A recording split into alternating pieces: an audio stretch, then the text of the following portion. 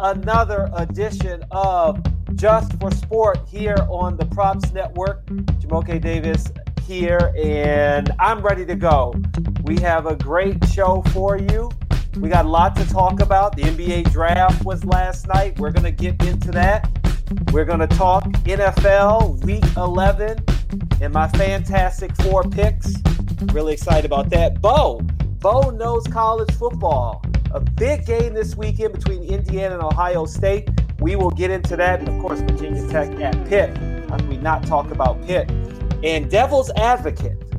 Should we allow performance-enhancing drugs in sports? Would we enjoy sports maybe a little bit more? New records being broken? Just want to explore that topic, son. And then in sports you don't care about, it's always sunny in Wrexham. I know you don't know what that means. Maybe you do. If you watch the show I'm talking about, you know what I'm talking about. And I'm going to delve into how soccer is going to change completely after this one move. You got to wait to hear about that. But this is actually the 50th episode of Just for Sport. I can't believe it. And not only can I not believe it, but realistically, as I was kind of going over the rundown yesterday, once again, you can join me via the chat. We're going to have Dexter Henry on very shortly to talk about the NBA draft. Hopefully you're watching on YouTube, Twitch, or our Facebook page for the Props Network. But I just can't believe it's our 50th episode. And to think where this show has gone, what we have done. I am thankful to Sam for bringing me in and Kyle for working with me as well. I really appreciate Joe Walkowski at the beginning as we would talk NBA and kind of, finding our way. Haley Milan and Haley's comment. She's going to be on very, very soon.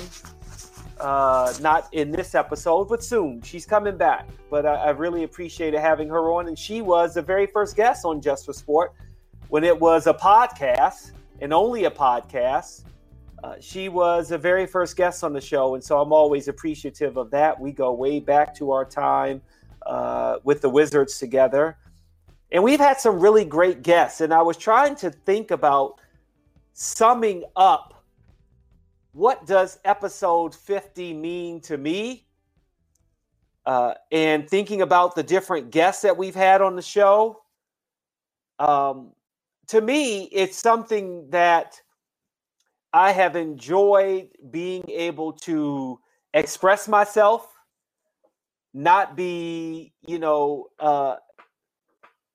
tied to a team. And I enjoyed working for the Wizards. Don't get me wrong. I really loved working for the Wizards. But, I have been able to, whether it's here right now and I'll work for a team in the future is a possibility.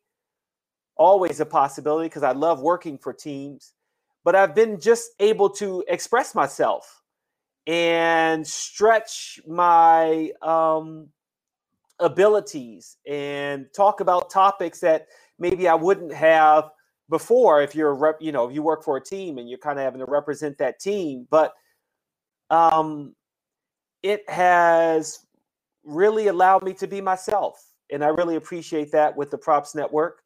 It has allowed me to learn more about betting and gambling and something that, I didn't really do, especially on the basketball side. I did a little bit on the football side, but when Sam and I were talking about trying to do a show, it was really about, hey, Jamoke, just be you.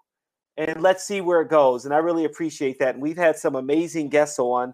As I was sitting here and I was like, I was going through my phone here and I was checking out the library of all of the shows that we've done and all of the guests we've had. Michael Wilbon, Sarah Eckert. I mentioned Haley, Casey Phillips, Torrey Smith, David Aldridge, Harry Chickma, Diane Roberts, Frank Hanrahan. I have really enjoyed every bit of the people that I have had on. Andy Thompson, because they've always brought something different. I think that's what I wanted to explore in the beginning, is to not necessarily think about this show just having talent on.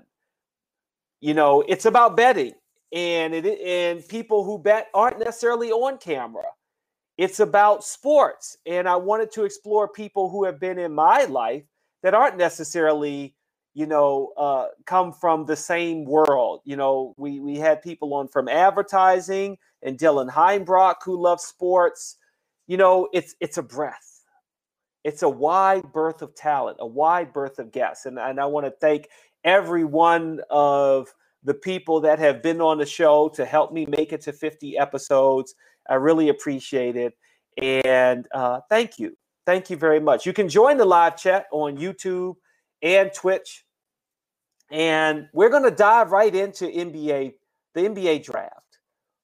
It's been the most entertaining draft I have ever seen from an emotional perspective. And we're going to bring in Dexter Henry on. Dexter, thank you very much for joining me. Really appreciate it.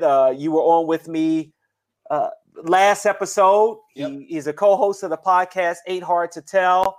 And before we dive into the nuts and bolts of the draft, the first thing I thought about when I woke up this morning was how emotional it was. Seeing the number of young men that were crying and moms that were crying and fathers, it was just so emotional. And I think maybe the virtual draft, the playdemic, as I like to call it, maybe has affected more people with this coronavirus because they've been so isolated and didn't know if their dreams would come true with this draft. And it did. And that outpouring emotion was just amazing for me to witness. What was it like for you, Dexter?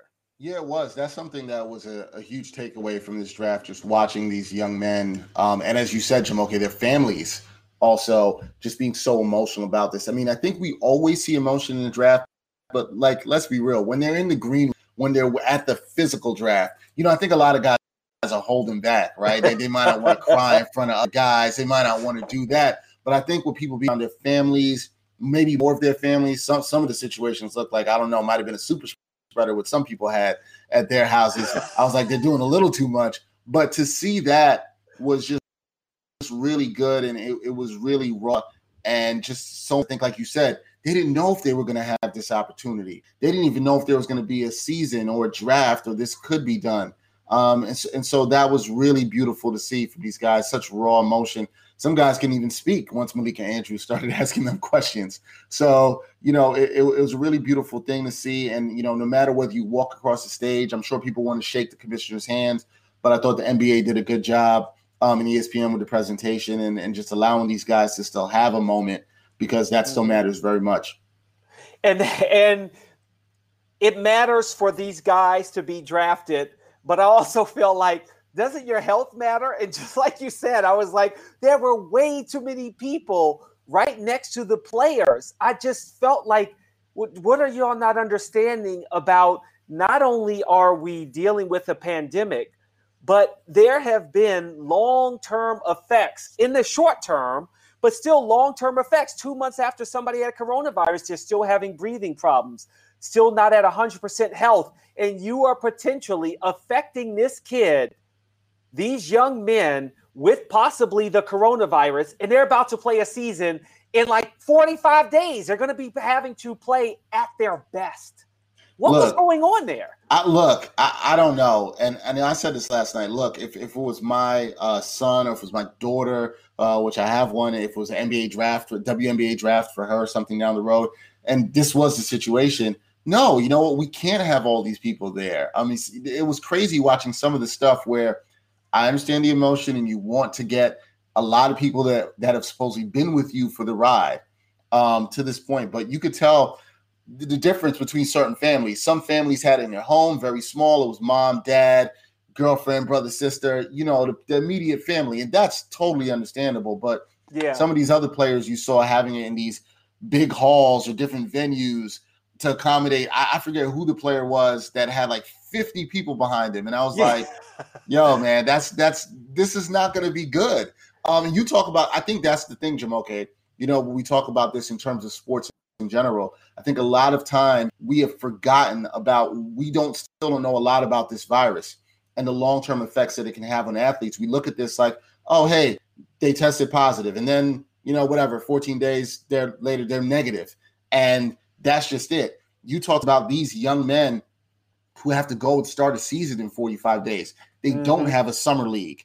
They're going to have a sort of, similar training camp, but it's going to be ramped up in a way. So they're not really going to get acclimated to basketball life. And then if you throw the COVID protocols and everything on top of that they have to worry about staying safe, well, you want to get them off on the right foot, and you don't want to have them in situations where they're around so many people and you don't know how everybody else is moving. And that makes them unsafe. So I don't know what some of these people were thinking. I guess the answer would be like they weren't because they weren't thinking, I think, about the ramifications of this. I understand, man. I get it. It's a big moment. But this is, I think, when we look at this through sports, Jamoke, you also have to look at this in terms of the rest of the country and being like, look, we should be trying to keep everyone safe and do things in the safest way possible. So, yeah, some people were a bit reckless, or as I like to say, they were doing too much for sure last night. Speaking of safe, I know it's kind of crazy, but as soon as you said that, made me think of safe pick. When you look at this draft, did anything surprise you as far as, because I feel like when I think of safe pick, I feel like that's like best player available, right? Mm-hmm. You can always, that's a fail safe. You just go back to that. If anybody asks, why'd you take that player? Hey, best player available. Did anything surprise you with this draft especially in the top 10 of players that were picked? I was surprised that Obi Toppin, who went to the Knicks, didn't go to the Cavs. I thought the Cavs would take him for sure. I never thought he would make it past 5.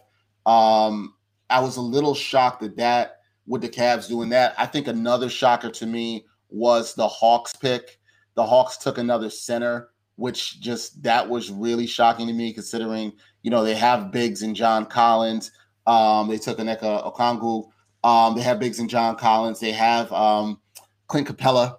And it's interesting that he took another big when I think a lot of people would have looked at that roster and said, hey, they need to add wings there. So those moves were a bit shocking to me. Now, even though I said Obi Toppin didn't go at 5 to the Cavs, I was shocked that he went to the Knicks, because I thought the Knicks, it was pretty clear they needed a playmaker and they would go with a point guard. And once Killian Hayes went off the board at 7 to the Pistons, I definitely thought they would take Halliburton, and they did not. That was a huge shock to me. But apparently the Knicks were in love with Obi Toppin, represented by CAA.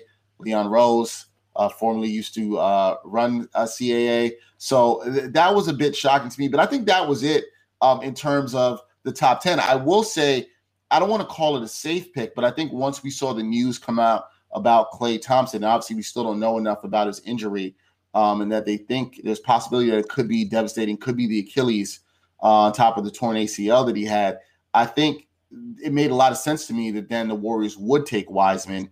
And I mean, they could still trade him, but it made a lot of sense to me that they would take Wiseman and keep him there. And that was the safe pick. You've heard Steve Kerr talk about how they needed a little bit more size and length. They got a big man. If things don't go right with Klay, this is a young player they could build around for the future, possibly. So that was a pick you could say was safe, but it made a lot of sense for that pick. And I think the top 3, I think it broke out sort of the way I kind of expected it to. I thought you would see Edwards 1. I thought you would see Wiseman 2, and then LaMelo 3. I think everybody actually ended up in the places they need to be, where I think they can succeed and be really good fits. So not a lot of surprises there, maybe other than the Cavs and the Hawks for me, and the Knicks. But the Knicks always surprise in the draft, I guess you could say. It was hilarious to see LaMelo Ball go to the Hornets. You know what I want to see more than the Hornets play and LaMelo Ball on the court is I want to see LeVar Ball versus Michael Jordan. Pay-per-view right now. Let's see that game. Because, I mean, he called him out. It's just the irony that Ball ends up becoming, one of Jordan's players. Do you really want to see that? Oh, do you really want to see LeVar Ball get embarrassed? Because we know that's what's going to happen. Look, Jordan ain't going to lose to him. That's for sure. We know that. He's not going to let that happen. It's only a matter of how much will he embarrass him by. That's the real question. How much will he embarrass him by, Jamoke? You're right. And it's ridiculous because if you said pay-per-view $10, I'm paying the $10. Okay, maybe $9.99. If it's under $10, $9.99. I'm paying that to watch the two of them play. Maybe even more than the NBA game. You know what? I think I'll pay it. It's not that I'm like excited to see the game, but I just want to see Michael Jordan just talk smack to him the whole time, and LeVar Ball not be able to do anything about it. Like that would just be hilarious. So I'm here for that. Yeah, I think they should. Maybe they're going to end up doing it at halftime or something. Just let the two of them go ahead. They should. You mentioned surprises. What about steals? Is there a player that you saw that you said, wow? Again, you talked about, players that dropped. You didn't expect them to.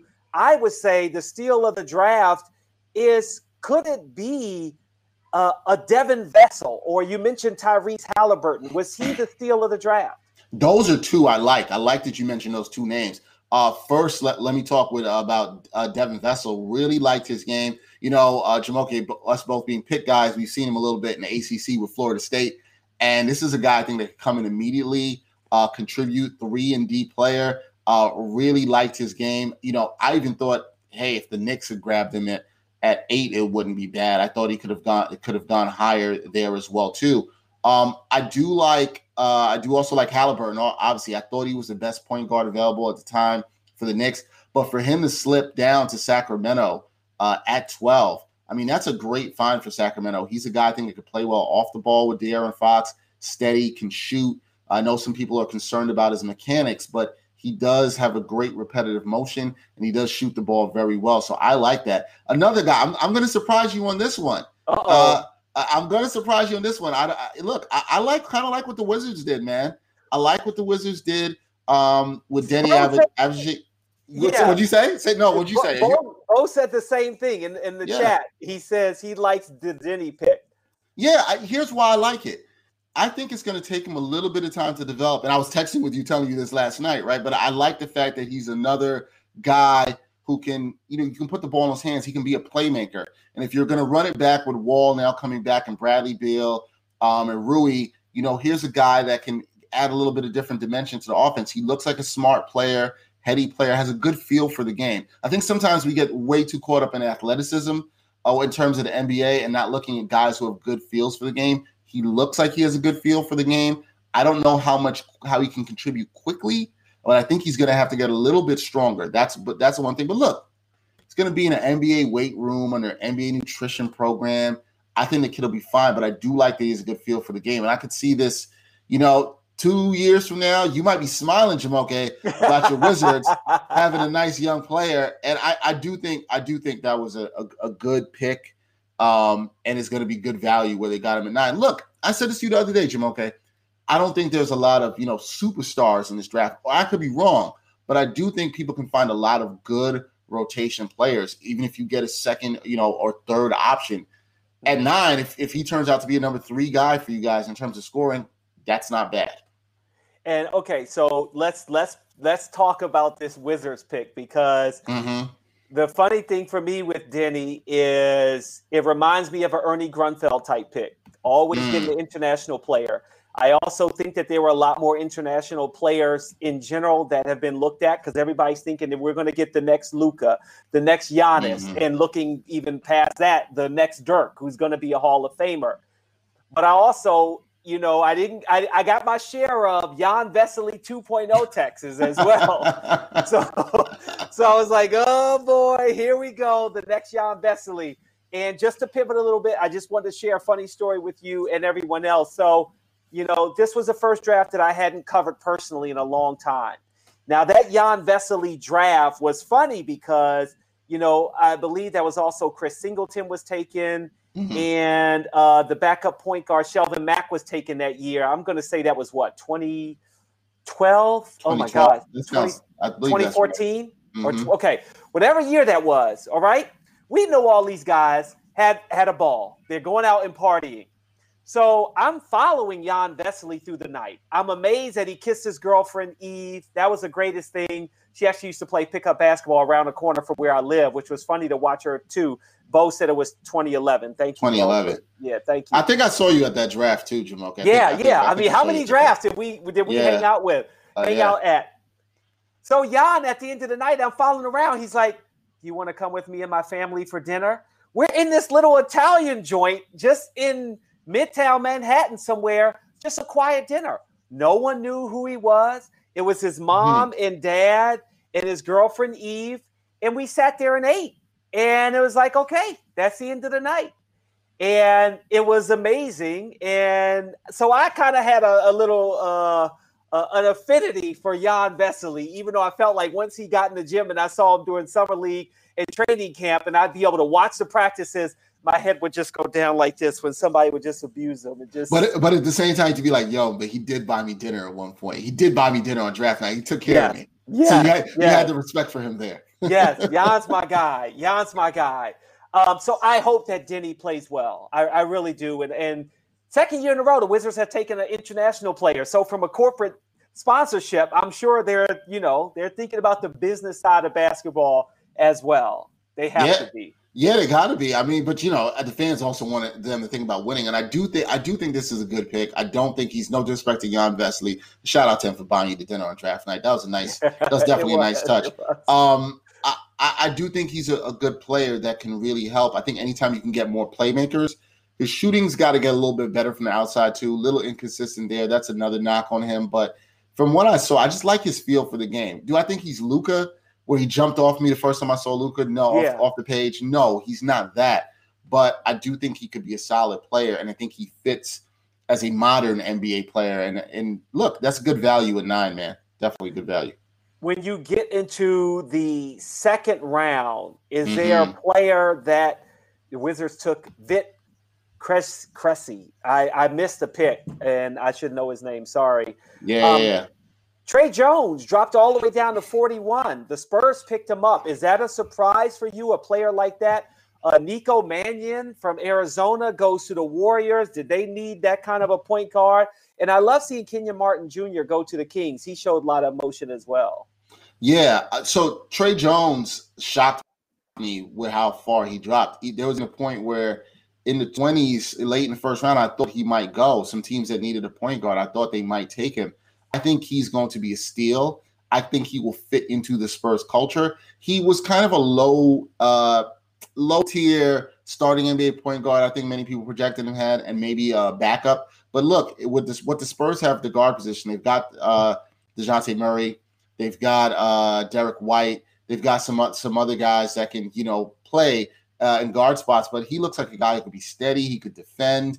He could probably learn under. I think Patty Mills is a free agent, so I don't know if he'll learn under him. But he's a guy that would have been a good mentor for him in that. Could you see him being in that Patty Mills kind of role? Yeah, I could see him. If his shot gets better, I could definitely see that. But he's a steady guy, defends, so you have to like that. I'm really surprised he went as low, but I think that's a good pick for the Spurs, and it wouldn't surprise me at all if he thrived within their organization at all. Mannion, another good pick. I think you mentioned it too.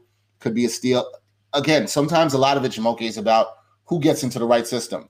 We talk about the Spurs. We know what the Spurs can do. The Warriors have clearly built a culture around ball movement and defense. This is a guy I think that could come in. It wouldn't shock me. This is a team that needs some depth, especially with you don't know what's going to happen with Clay. I'm not saying he's going to be Clay or replace Clay, but a guy that can give you some depth off the bench, can hit some shots, will look to play hard. Look, if he plays defense, plays hard, works within the system, Kerr is going to play these guys and try to build their confidence. So I think that's also another good pick. I think it was also weird to see that there were no Duke players taken in the first round. I just amazed by that. And I would say, again, we could talk about this forever. How many Duke players really do well in the NBA? I mean, I almost say Coach K is a little overhyped in that it's great to play for Duke, but realistically, no Duke, no Kentucky, no Kansas, as Bo just said, but focusing on Duke, what Duke players have you ever really seen that have gone to the next level and been a star? You can't count Zion Williamson, the one and dones. I feel like I don't know. But if you go back to the players, Christian Laettner never was great in the NBA. We can go all the way back there. The best player, I mean, you just mentioned him, Grant Hill. Grant Hill's probably the most talented player that I saw come out of Duke in my lifetime, probably your lifetime too, Jamoke. Mm-hmm. Jay Williams, I think, would have been that guy. Motorcycle accident, injuries. But a lot, let's be real. I mean, you've been saying this for a long time. I've known you for so long. I know, right? You've been saying this way back that I know you. Even back then you were making this point, in the early 2000s or whatever. A lot of the Duke players have been disappointing, or have never lived up to being that good. There's some guys who've had some good careers, like an Elton Brand, a Corey Maggette, who've had some good careers, but nobody's ever really lived up. I mean, you probably will have to say Kyrie Irving. Kind of got to put him there, but I know you were taking him out because he's a one and done guy, not a guy who's played. Kyrie only played 11 games, so Kyrie's probably will go there because he's one of the most talented. He has an iconic shot now in NBA history. But now I'm really struggling. Shane Battier is the best Duke player to play in the NBA. Wow. If you look at his whole career. JJ Redick is another good. JJ Redick. Bo mentions JJ Redick. That's another. I mean, a guy who's had a long career, and I would actually say for JJ Redick probably has exceeded the expectations that many people had of him. I thought he might be another Christian Laettner, but when you look at it and how he worked on his game to be able to move without the ball, it's a testament to JJ Redick. He's had a really good career, not a Hall of Famer. But look, this is the point. We're not coming up with any Hall of Famers here. We haven't talked about anybody who's had a legit non-injury Hall of Fame career. Look, I'm an NBA junkie, but I'm missing this guy right now. There's really not one. Duke, Zion Williamson, best player probably to come out of Duke, but obviously one and done. RJ Barrett too. Mm-hmm. The jury's still out on those guys. We don't know what they'll be. Mm-hmm. But yeah, Duke hasn't really developed stars or players, even in the way Kentucky has. Yeah, nope, not at all. Kentucky's had guys go late in the lottery, and sometimes lower and develop into good players. Look at Bam Adebayo and Tyler Hero on the same team in Miami. Yep. Late lottery picks. Anthony Davis. Davis. At one point, there were 6 players, and when it was a Western Conference Final, Eastern Conference Final, I think there were 6, maybe 5 or 4 that were from Kentucky. From Kentucky, it's just Calipari will get you ready for the NBA. Coach K, have fun. You played at Duke. You don't know what you're getting when you go to that next level. It's funny when you say that. It makes me think about if you're Coach K, if you're not Coach K, but if you're Coach Calipari and you're sitting down with a kid and he's going to choose between like Duke and Kentucky. I mean, that's all I'd say. I just thought I'd just show him the list of names. I'm like, this is what I've done, and these are the players, and this is what these guys have done. And I'm like, you can go do what you want. Yep. It's crazy. That'd be my recruiting pitch. Yeah. Cole Anthony had the best group of people around him. Again, had an issue with social distancing. But then when Spike Lee popped up out of the corner, obviously Greg Anthony's Cole Anthony's father, and he was a former NBA player. But to see Spike Lee show up was pretty funny. Let's shift to NBA free agency. It's going to be I'm going to say a bevy of moves before the season gets started. They've got to move fast. And it seems like the Bucks were moving the fastest. They trade for Drew Holiday, but then Bogdanovich. The Bucks stopped at Bogdanovich and kind of messed up their deal. But you can see Milwaukee trying to make the moves to match the Western Conference, Lakers, and I guess you could have said Golden State, but just trying to really bolster their roster. Do you like the moves of what the Bucks were doing, and if Bogdanovich does end up playing there, what that team will look like going into next season? Yeah, I did like the moves of what they did. Now you can say whether they were paying a hefty price in terms of what they acquired to get Drew Holiday, what they also had to give up to get Bogdanovich. Although I really like the Bogdanovich move. I'm a big fan of Bogdanovich. Tough player. If you've watched him playing the EuroLeague, you watch him playing Serbia. This is a guy who can hit big-time shots. I actually think, it's a good move for Sacramento too, because he was not going to get the playing time, nor were they going to pay him when they already had paid Buddy Hield. Now, if this doesn't go through for the Bucks, this hurts a little bit.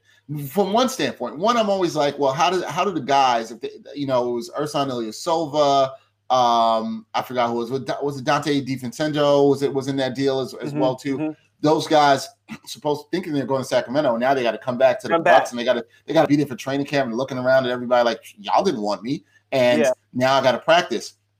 Bogdanovich, I think the key here is he wants to get paid more, right? And I guess the terms of what he would have agreed to in a sign and trade is not what he'd want.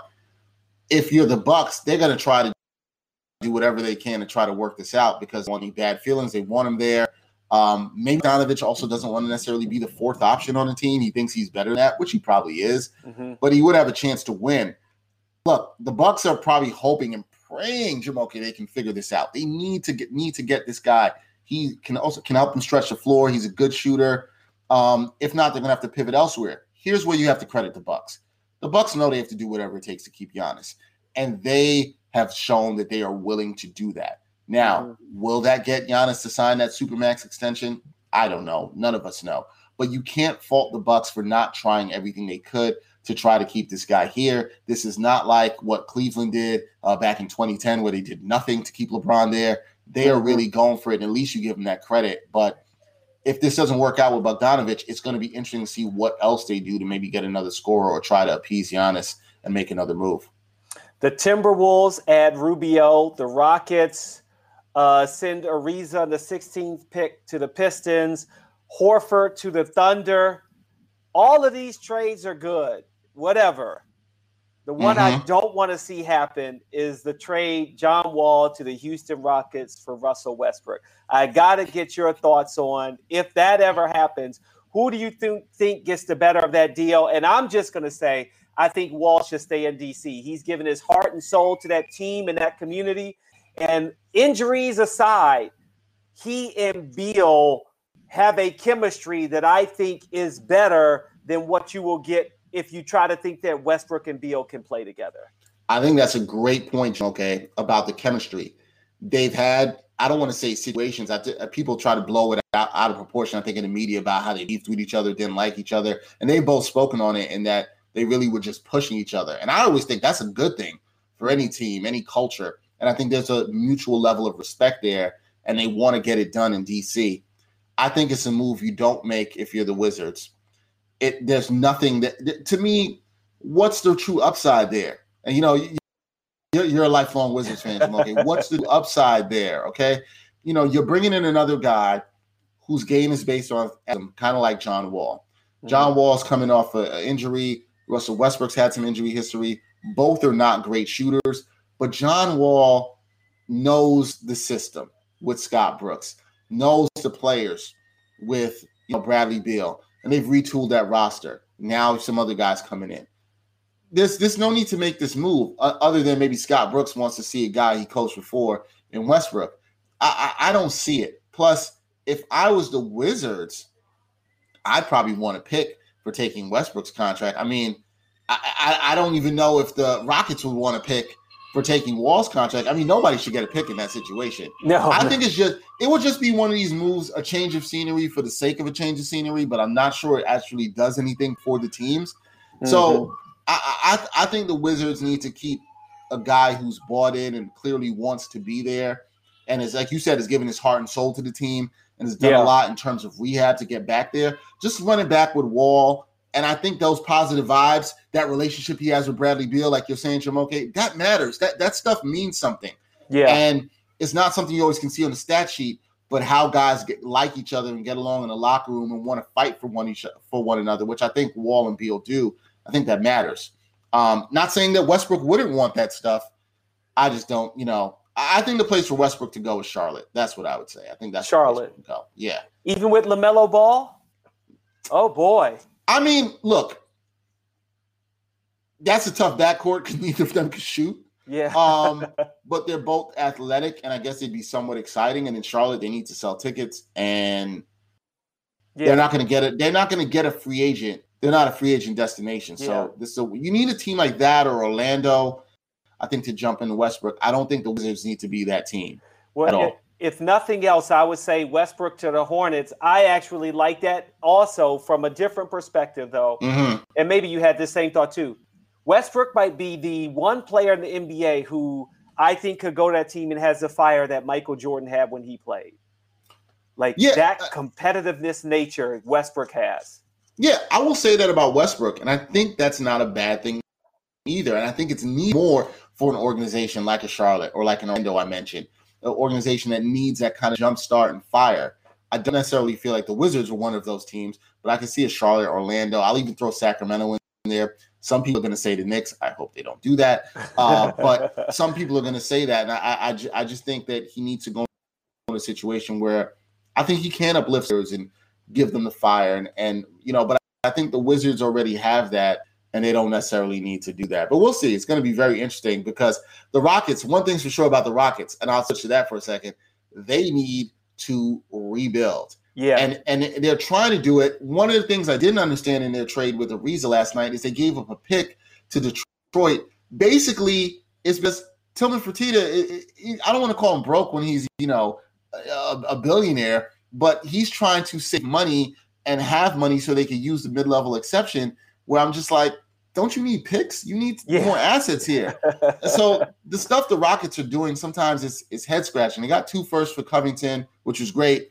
Then you trade one of them to unload Ariza to the Pistons just so you can use the mid-level. It's like, what's your plan? Are you trying to rebuild here or not? I don't know. I don't know either, because I felt like as soon as Mike D'Antoni said, "Hey, I'm out," the whole thing just crumbled. The whole organization is just retooling, rebuilding, recycling, whatever. They're going to try to do it, and it'll be interesting. Even Daryl Morey said, "I'm out too." So they're really going to have a different change of culture in that organization. Thank you, Dexter. Yeah, no problem. We'll see see what they do. All right, I'll have you on again, of course, because we're going to be talking a lot of NBA. Maybe we should have you on regularly. Let's talk about that offline. Yeah. I'd like that to happen. That'd be great. Okay. We'll talk about that. All right, Jamoke, thanks for having me, man. All right, thank you. You can catch Dexter on his own podcast, Ain't Hard to Tell. And you can also, as you saw, he had on that T-shirt, Sideline Stories. He tells a lot of wonderful, beautiful, curated stories about athletes and culture as well. Dexter's doing a lot of wonderful things, beautiful things. I'm happy to have him on. All right, when we come back, we're going to talk NFL. We got Thursday Night Football, and of course, Thursday Night Football rolls into my fantastic 4 picks, which includes Thursday Night Football. And we'll get Bo on. He'll talk a little bit more about that as well. But first, Reed. The Props Network is the place where bets begin at thepropsnetwork.com. No, the Props Network isn't a sports book. It's where smart bettors and new players, as I used to be, go before the sports book. Why? Because the Props Network has a few things that all bettors need. Exclusive sign-up bonuses, reporting on weekly promos, free betting picks, and live odds comparisons for every game. That's right, every game. Not just NFL, not just NBA, MLB, the big ones. No, every game.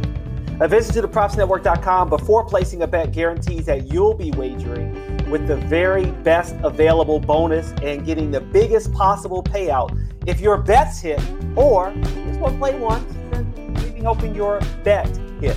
But the Props Network isn't just another bonus site. We've also got great content. Follow the Props Network on social media, YouTube, and Twitch for updates all week from me, Just for Sport, and the rest of our Props Network team. Get ready to bet with the Props Network today. You must be 21 or over to bet. Do you or someone you know have a gambling problem? Call 1-800-GAMBLER today.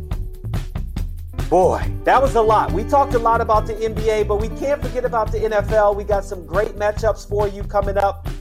The first one that I've got on tap, Thursday Night Football. So in the beginning, let's first tell a story about how I was really despondent about the Thursday Night Football. I thought the matchups weren't good. I was really, really disappointed that we even had Thursday Night Football, because I said, how can you denigrate the Sunday games? And then they added Sunday night. And obviously Monday Night Football is, appointment viewing. But I've grown to really enjoy the Thursday night game. Why? Because I love football. Like it's like the king of all of the sports. I know I talk a lot of basketball, but I do love football. And to be able to watch it on a Thursday night is just as exciting. I really enjoy it. I really enjoy it. And we got a great matchup between the Arizona Cardinals, who have to travel to the Seattle Seahawks with identical records of 6-3. This is a tough one to pick. Overall on offense, can you believe the Cardinals have the number one offense? That's right, the number one offense. The Seahawks have the fifth best offense. I'm like, wait. Am I reading that right? Yes, that's right. On defense, not so much. The Seahawks are ranked 32nd, last in the NFL. The offense is ranked 16th for the Cardinals. I am trying to figure out where I want to go and who's going to win this game. One stat sticks out to me, and that's rushing. The Cardinals rank first in rushing. And no, that's not because of a running back. That's because of Kyler Murray. Kyler Murray. Now, Seattle is still favored at -2.5, over under at 57. Money line plus 128 for Arizona. Seattle is -150. I think you will get the over in this game. But I find that I don't know how you cannot. This game is an 8:20 kickoff on NBC. How you cannot go with Arizona here. And I'll tell you why you can't. Why I'm going to pick Seattle. Because I think we're getting into the hype. And I know, like, I'm leaning towards Arizona because their rushing game is on point. Their offense is on point. But I also have to remember that there is a level of excitement right now for Arizona, all because of the Hail Murray to DeAndre Hopkins. Because of that one play, everybody's all in love with the Cardinals. That's really what it comes down to. Who was paying attention to Kyler Murray before that? Okay, maybe a little bit. Yeah, we were. But not to the point that we're thinking, oh, they're better than the Seattle Seahawks. I mean, realistically, we should be looking at a team who should be 5-4, one game over 500 going to Seattle. And they got lucky because of some poor defense. Kyler Murray has more rushing touchdowns than the Seattle Seahawks combined with 9. Kyler Murray has 10. But I think what you're going to see in Russell Wilson tonight is a quarterback that's like, slow your roll, Kyler Murray. You know you were looking up to me. I'm going to show you tonight the real, maybe even the younger Russell Wilson. Wide receivers. DeAndre Hopkins is amazing. Amazing. 7.4 receptions per game. 95.7 yards per game. 9.8 targets. DK Metcalf, slightly lower than that across the board. But he has 8 touchdowns. 8 touchdowns. And they're about even on fantasy points. That's the matchup I most want to see. Russell Wilson has been turning over the ball a little bit more. So I think that that's a category that obviously the Seahawks in general are going to have to think about. But Russell Wilson is going to have to keep the ball in his hand. But I think that if Seattle's defense can hold out, then I say Seattle will win, but Arizona will cover. You know, I'm thinking it'll be, you know, maybe a 1-point game is where I'm going with it. It's going to be close, maybe 31-30. And the funny thing is, of course, that's the kind of game that I want. I love that drama. I don't know how many of you love that drama. If you're a Seahawks fan, if you are a Seattle Seahawks fan or Arizona fan, maybe you want a blowout, but I like a close game. I like a close game. Next game up that I look at, that's like, I'm looking for the games that are entertaining, that, and I guess you could say all games are entertaining, but now that we've gotten to this week 11 point, I'm looking for the games that have some drama, that we're starting to get to that point where we have playoff implications. First, next game up, Tennessee Titans, Baltimore Ravens. Again, two teams at 6-3. It's in Baltimore. Titans have the 14th ranked offense. Ravens have the 22nd best offense, but their defense is ranked 6th, whereas the Titans' defense is ranked 22nd. Neither one of them have a great passing game, but they both have quality running games. Titans ranked 6th, Ravens ranked 2nd. Something's got to give. I don't know where I want to go with this game. You got Baltimore at -6, over under at 48.5, money line plus 216 for Tennessee, Baltimore at -260. Baltimore's just simply not playing well. So I'm amazed at the line. That's just too. I don't like the -6. I think in this case, I take Tennessee again at +6.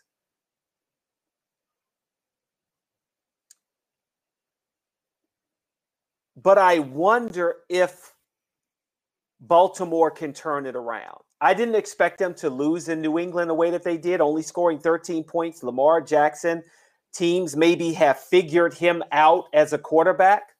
He's not running, not able to pass the way he did last year. He's just not as dynamic as he used to be. And Tennessee, their red zone efficiency is over 75%, second highest in the NFL. And Baltimore, in the red zone, is allowing teams to score over 75% of their red zone plays. That's highest in the NFL. And even though the Ravens have allowed a league low 18.3 points per game, I think that Tennessee will see pay dirt a little more often, to the tune of, I'm thinking they're going to maybe get to about 21, 24 points is where I see. Derrick Henry has a potential to run all over the Baltimore Ravens. And I know that defense is ranked 6th, but I think that Travis Henry is just Derrick Henry is just an amazing running back. So I think Baltimore will win, but Tennessee will cover. And at that over-under, 48.5, I'm going to take the under.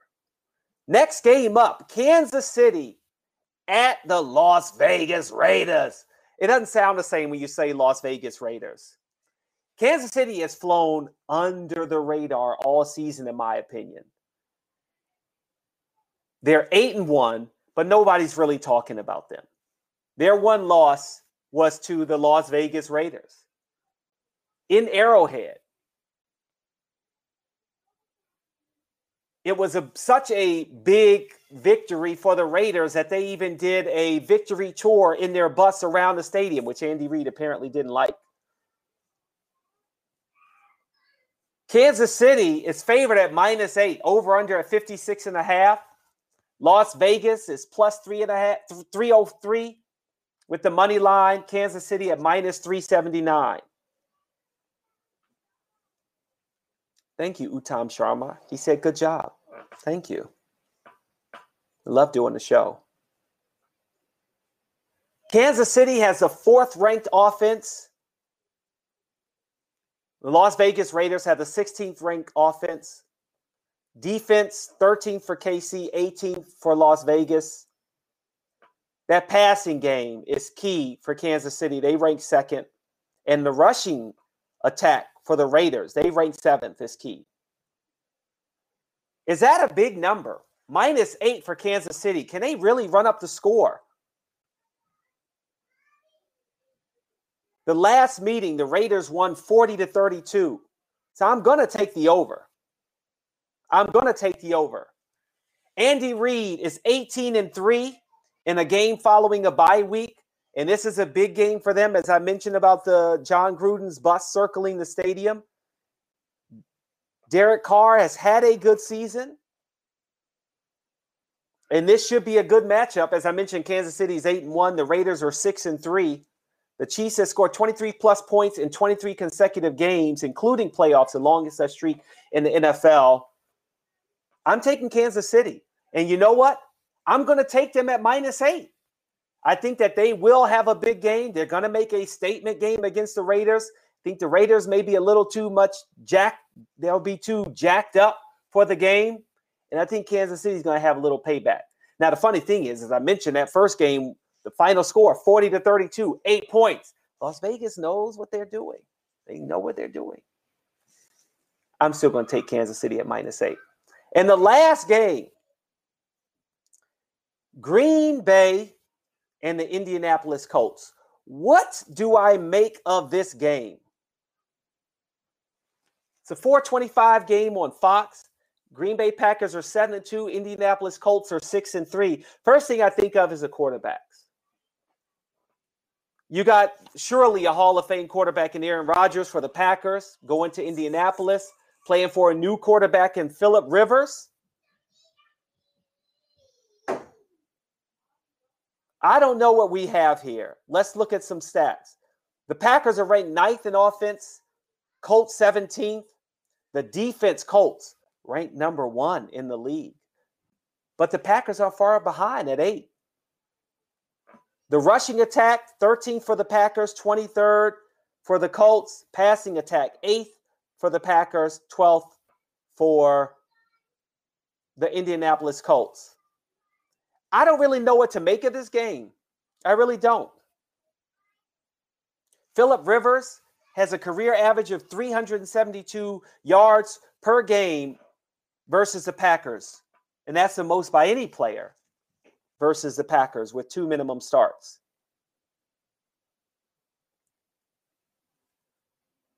Aaron Rodgers has lost one AFC team since Matt LaFleur was named head coach in 2019, 5-0. Since then, 315 passing yards, 129 passer rating versus all other NFC teams except for that one loss in those other 5 matches. Nyheim Hines and Alvin Kamara are the only running backs to lead their team in receptions this season. And obviously, Alvin Kamara plays for the Saints. Let's see what Hines can do. Let's see what Hines can do. I am torn with this game. We've got the Indianapolis Colts at -2, which means Vegas doesn't know what to do with this game either. It's not a cakewalk. Over under at 51. Money line, Green Bay at +107, Indianapolis at -127. I'm taking the Indianapolis Colts at -2 to win at home against the Green Bay Packers. I think that home cooking helps. There's no fans in the stadium. But I feel like even when I look at the Green Bay Packers at 7-2, is it a quality 7-2? I don't know if it's right to say that, but I think with this defense, the Colts being ranked number 1 defense, I think the Packers offense will have problems, and I think that Indianapolis Colts are going to win the game. Over under, I'll take the over. I'll take the over at 51 as well. So those are my fantastic 4 games for the NFL this weekend. I'm going to enjoy the games. I know you will too. Next up, we got college football. Bo knows college football. That's where we're going to next. But first, a read. BetMGM is the new online sports book that is taking over the online betting nation. And if you saw my social media videos yesterday, I used some of the BetMGM prop bets to help make my first round NBA draft night a little more fun. I didn't do as well as I thought I would, but not bad. I don't want to go over all the picks. Not only does BetMGM have some of the best odds on all the major sports, but they also offer some of the industry's strongest weekly promos. This week at BetMGM, you can get a free $20 in-play wager when you bet $50 or more on any live NFL game, or you can get up to $100 in free bets in the free-to-play Pick 3 First Touchdown NFL Challenge. And, as always, you'll get a $10 free bet in the Money Monday Club. But that's not all. Right now, BetMGM has a special signing bonus from the Props Network listeners. For the Props Network listeners, all you have to do is create a new account at BetMGM and use the code JustSport20 to get a 100% match on your first deposit up to $500. That's right. Just enter code JustSport20 and you get to $500 in your bank account with BetMGM. How about that? You must be 21 or over to bet online. Do you or someone you know have a gambling problem? Call 1-800-GAMBLER today. So we got college football coming up. We did Bo Knows College Football on Monday. I figured why not have Bo Knows College Football on Thursday too? We can look ahead at the best matchups. We can talk about our Pitt Panthers. You can't go wrong there. How you doing, Bo? Your mic's not on. I can't hear you, Bo. Let's go. Some lovely technical difficulties to start the day. Nothing better, right? No, you're good. It's a great way to introduce you in our 50th episode because I wanted to say thank you to you as well for joining Just for Sport. I'm happy to have you here as a member of the Props Network now, not just talking college football once in a while, but you're going to be with us for the long haul. That makes me very happy, and I just want to thank you for being a part of the Props Network. Yeah, the Pitt Network runs deep. I'm really happy to be on board. Yes, it does. So let's first talk about number 9, Indiana, and number 3, Ohio State. When I look at this game, I see two teams who have not played enough games to even be ranked.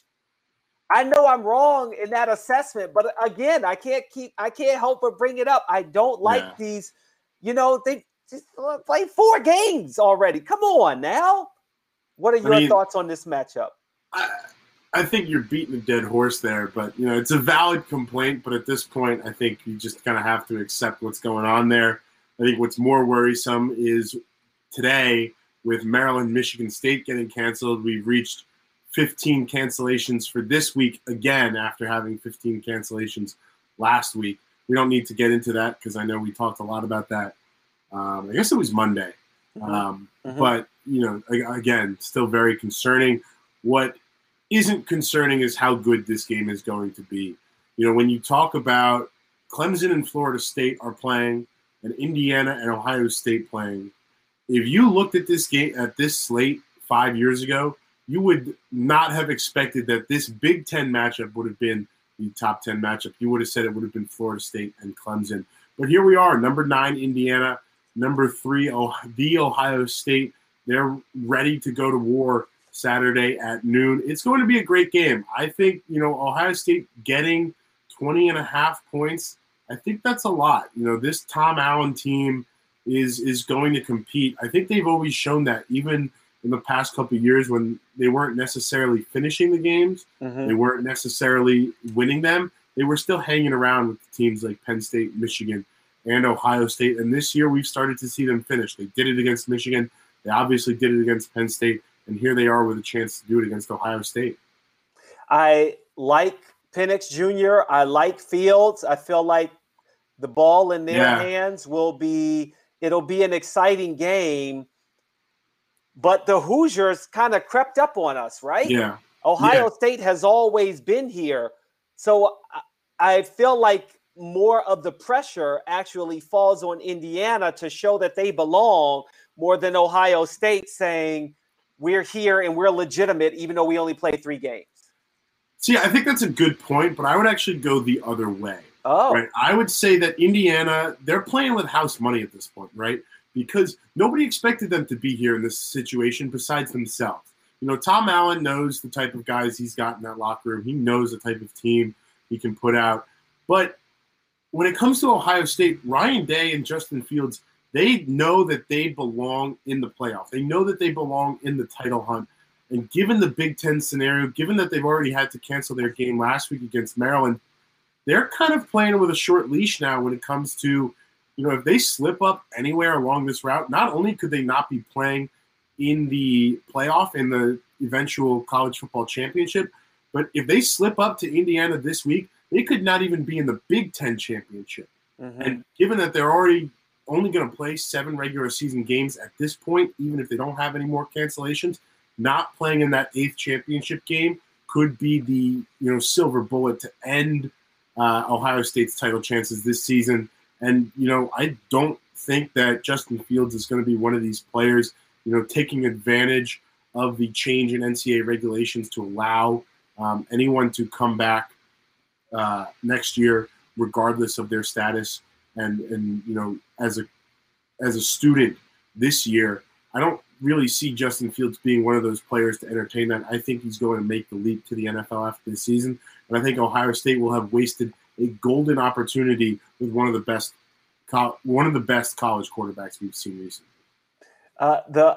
I can't believe that Ohio State is favored minus 20.5, under at 66. And this line opened, I want to say, at like 18.5. So we're definitely seeing heavy movement in favor of Ohio State, which gives me a little more indication that maybe I might want to take Indiana in the points. Oh, wow. Okay, Indiana in the points. And if you're feeling bold, plus 800 on the money line. Ooh, okay. Those are good odds. Maybe you have to go, and look at making a bet myself. Over under at 66. How high of a scoring game do you see this being? I think it's a good number. Indiana, I think, went around 50. It was like 36-21, I want to say, against Michigan. These are 2 underrated defenses. I think Indiana, their strength this season, despite the play of Michael Penix and Stevie Scott, their great running back, their strength has been in the defense. Tom Allen, he's a defensive guy, defensive head coach. That's where he's going to make his bread and butter. That's why I think that this might be a sneaky under game at 66. Both, accomplished offenses, 2 really good quarterbacks in Fields and Penix Jr., like you mentioned, but 2 really accomplished defenses that are going to want to come out and compete as well. So maybe an under pick. I'm still kind of going back and forth, but 66 is a really interesting number right there in the middle of the range. The other game, of course, we're going to talk about Pitt football. Virginia Tech comes into town. Virginia Tech is favored to win this game. What in the world is going on?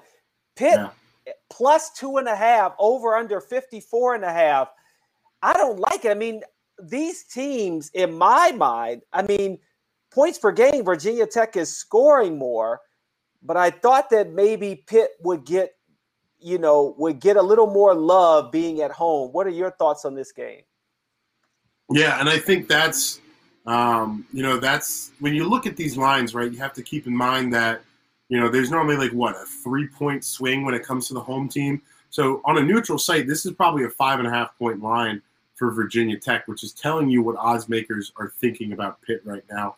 Coming off a unscheduled bye week after there were COVID issues, both in Pitt's camp as well as Georgia Tech, who won't be playing this week either after their game with Miami was canceled.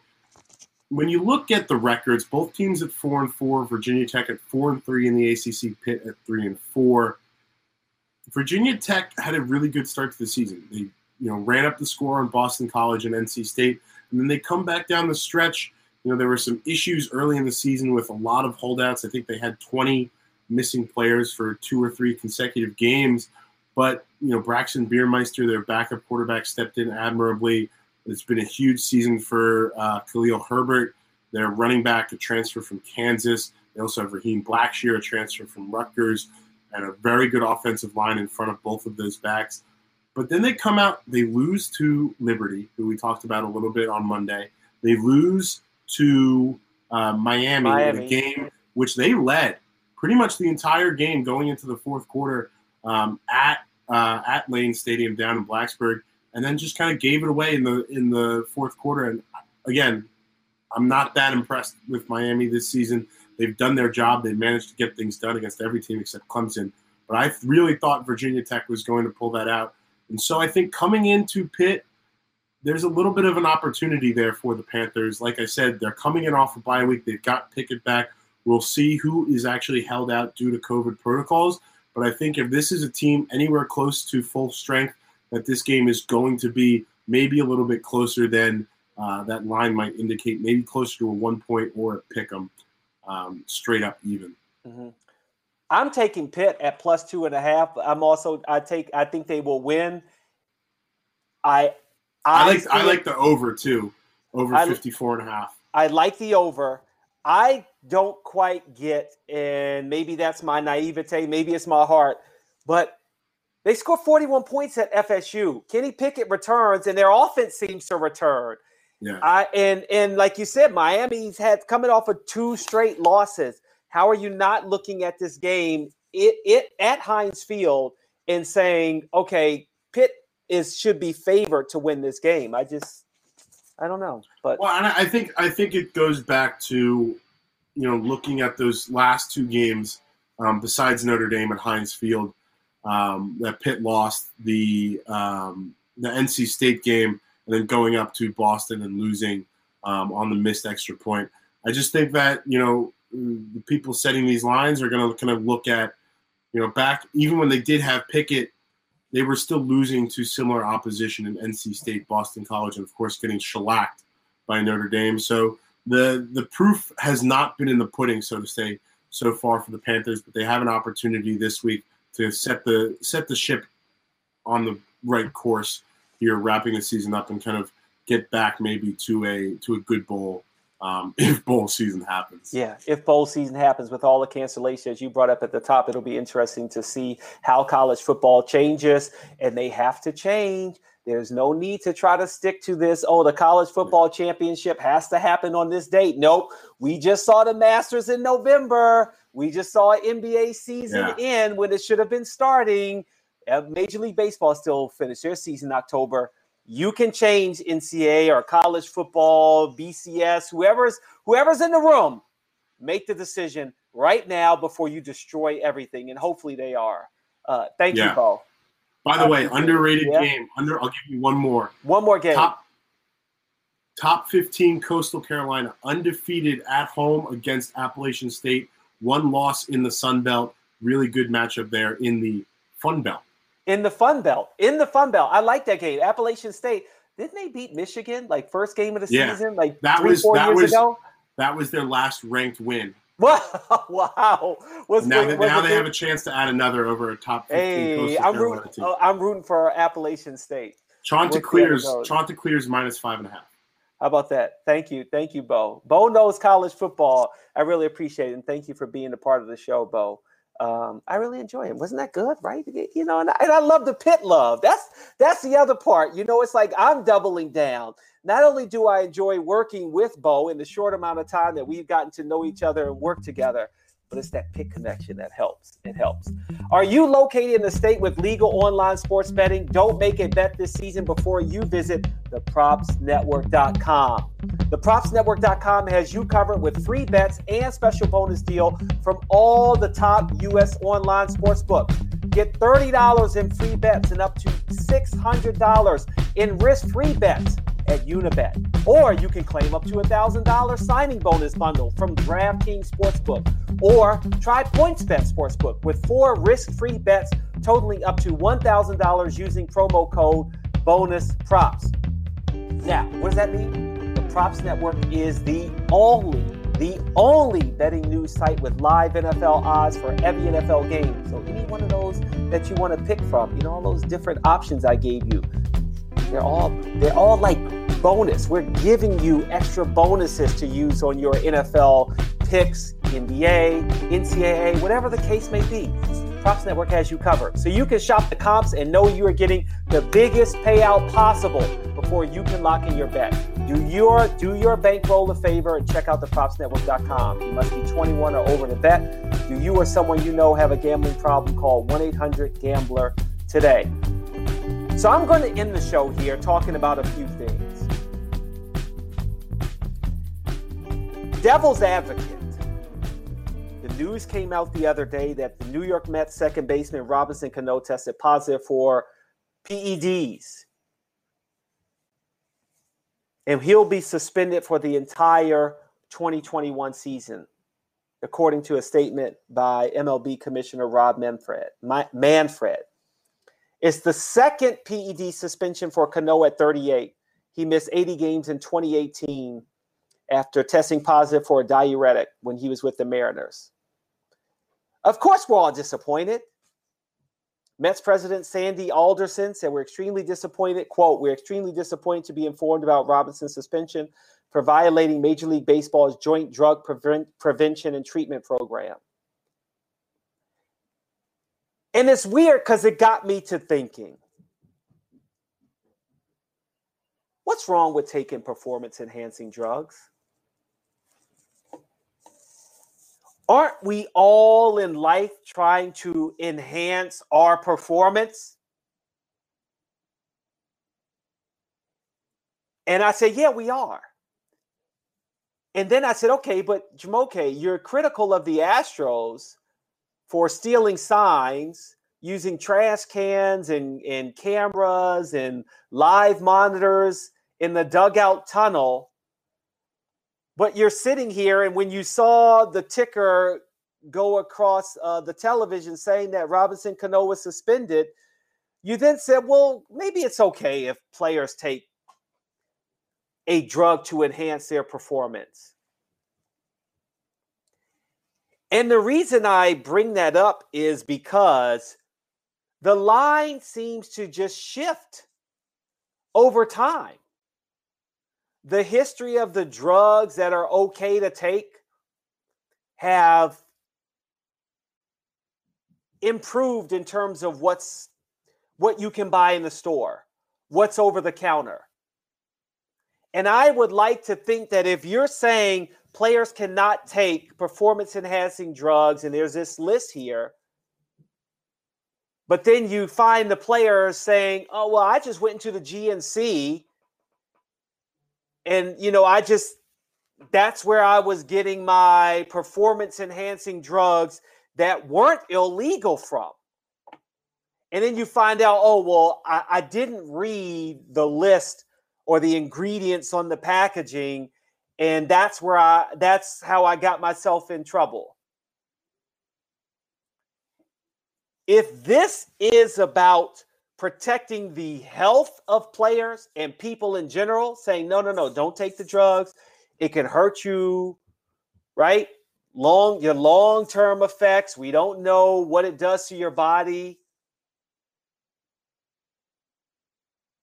From that perspective, I understand it. But everything is about enhancing your performance. And I just question to what level we're going to go. Maybe it's at a point where you want to go, you're trying to go back to a time where you just want to say, this athlete was just a specimen. He was just really good at basketball or football, baseball. Obviously, in this case, as Robinson Cano sparked this conversation. And let's face it, no athlete is like that. When Barry Bonds and Sammy Sosa and Mark McGwire were breaking the home run record set by Lou Gehrig. No, sorry, it's not Lou Gehrig. What am I talking about? Wow. Were you enjoying the moment? Were you thinking about the drugs that they took? Maybe a little bit, but not enough to say, hey, they shouldn't be playing. Not enough to suspend them then, even though everyone was saying, oh, well, Sammy Sosa took something. And obviously they went on Capitol Hill and started talking. Paul,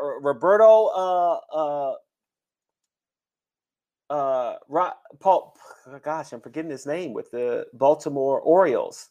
Obviously Sammy Sosa's with the Orioles at the time too, and said, oh, I don't know how to speak English. Paul Merrill, but I'm forgetting his first name. Sorry about that. Alex Rodriguez took performance-enhancing drugs and then, admitted it almost immediately after he got caught. And now he's on television. Is anybody thinking about what he took?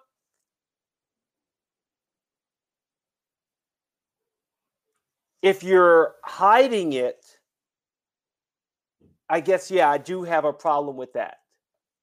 But this is probably the first time that I have been torn with saying, well, what's wrong with performance-enhancing drugs? Again, if the player wants to take it, and if you're saying that we don't want them to take it because of the long-term effects of their health, then yes, don't take performance-enhancing drugs. But if it's just because you're trying to say, oh, it's about the purity of the game, that's been long gone. Long gone. And at 38, for a player like Robinson Cano, who's really in many ways just trying to stay in the game, I just want to stay healthy so I can keep playing. Hit home runs. Help win games for the Mets. Live up to my contract where I'm getting what, $24 million this year, $24 million next year? I'm trying to extend the life of my career. Maybe it's time to think about us not having as big of a problem with performance-enhancing drugs.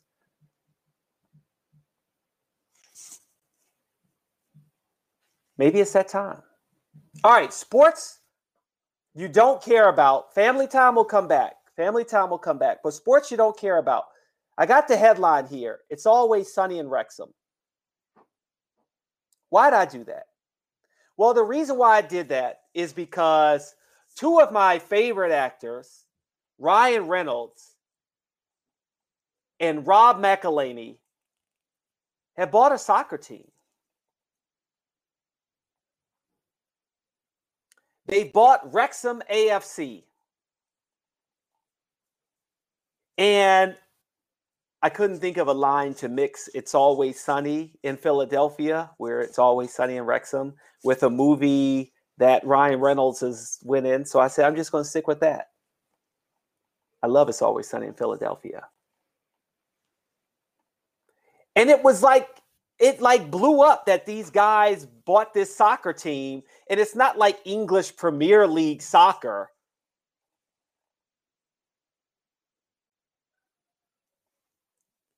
It's not at that level yet, but they hope it will get to that level. And the beauty of what they are doing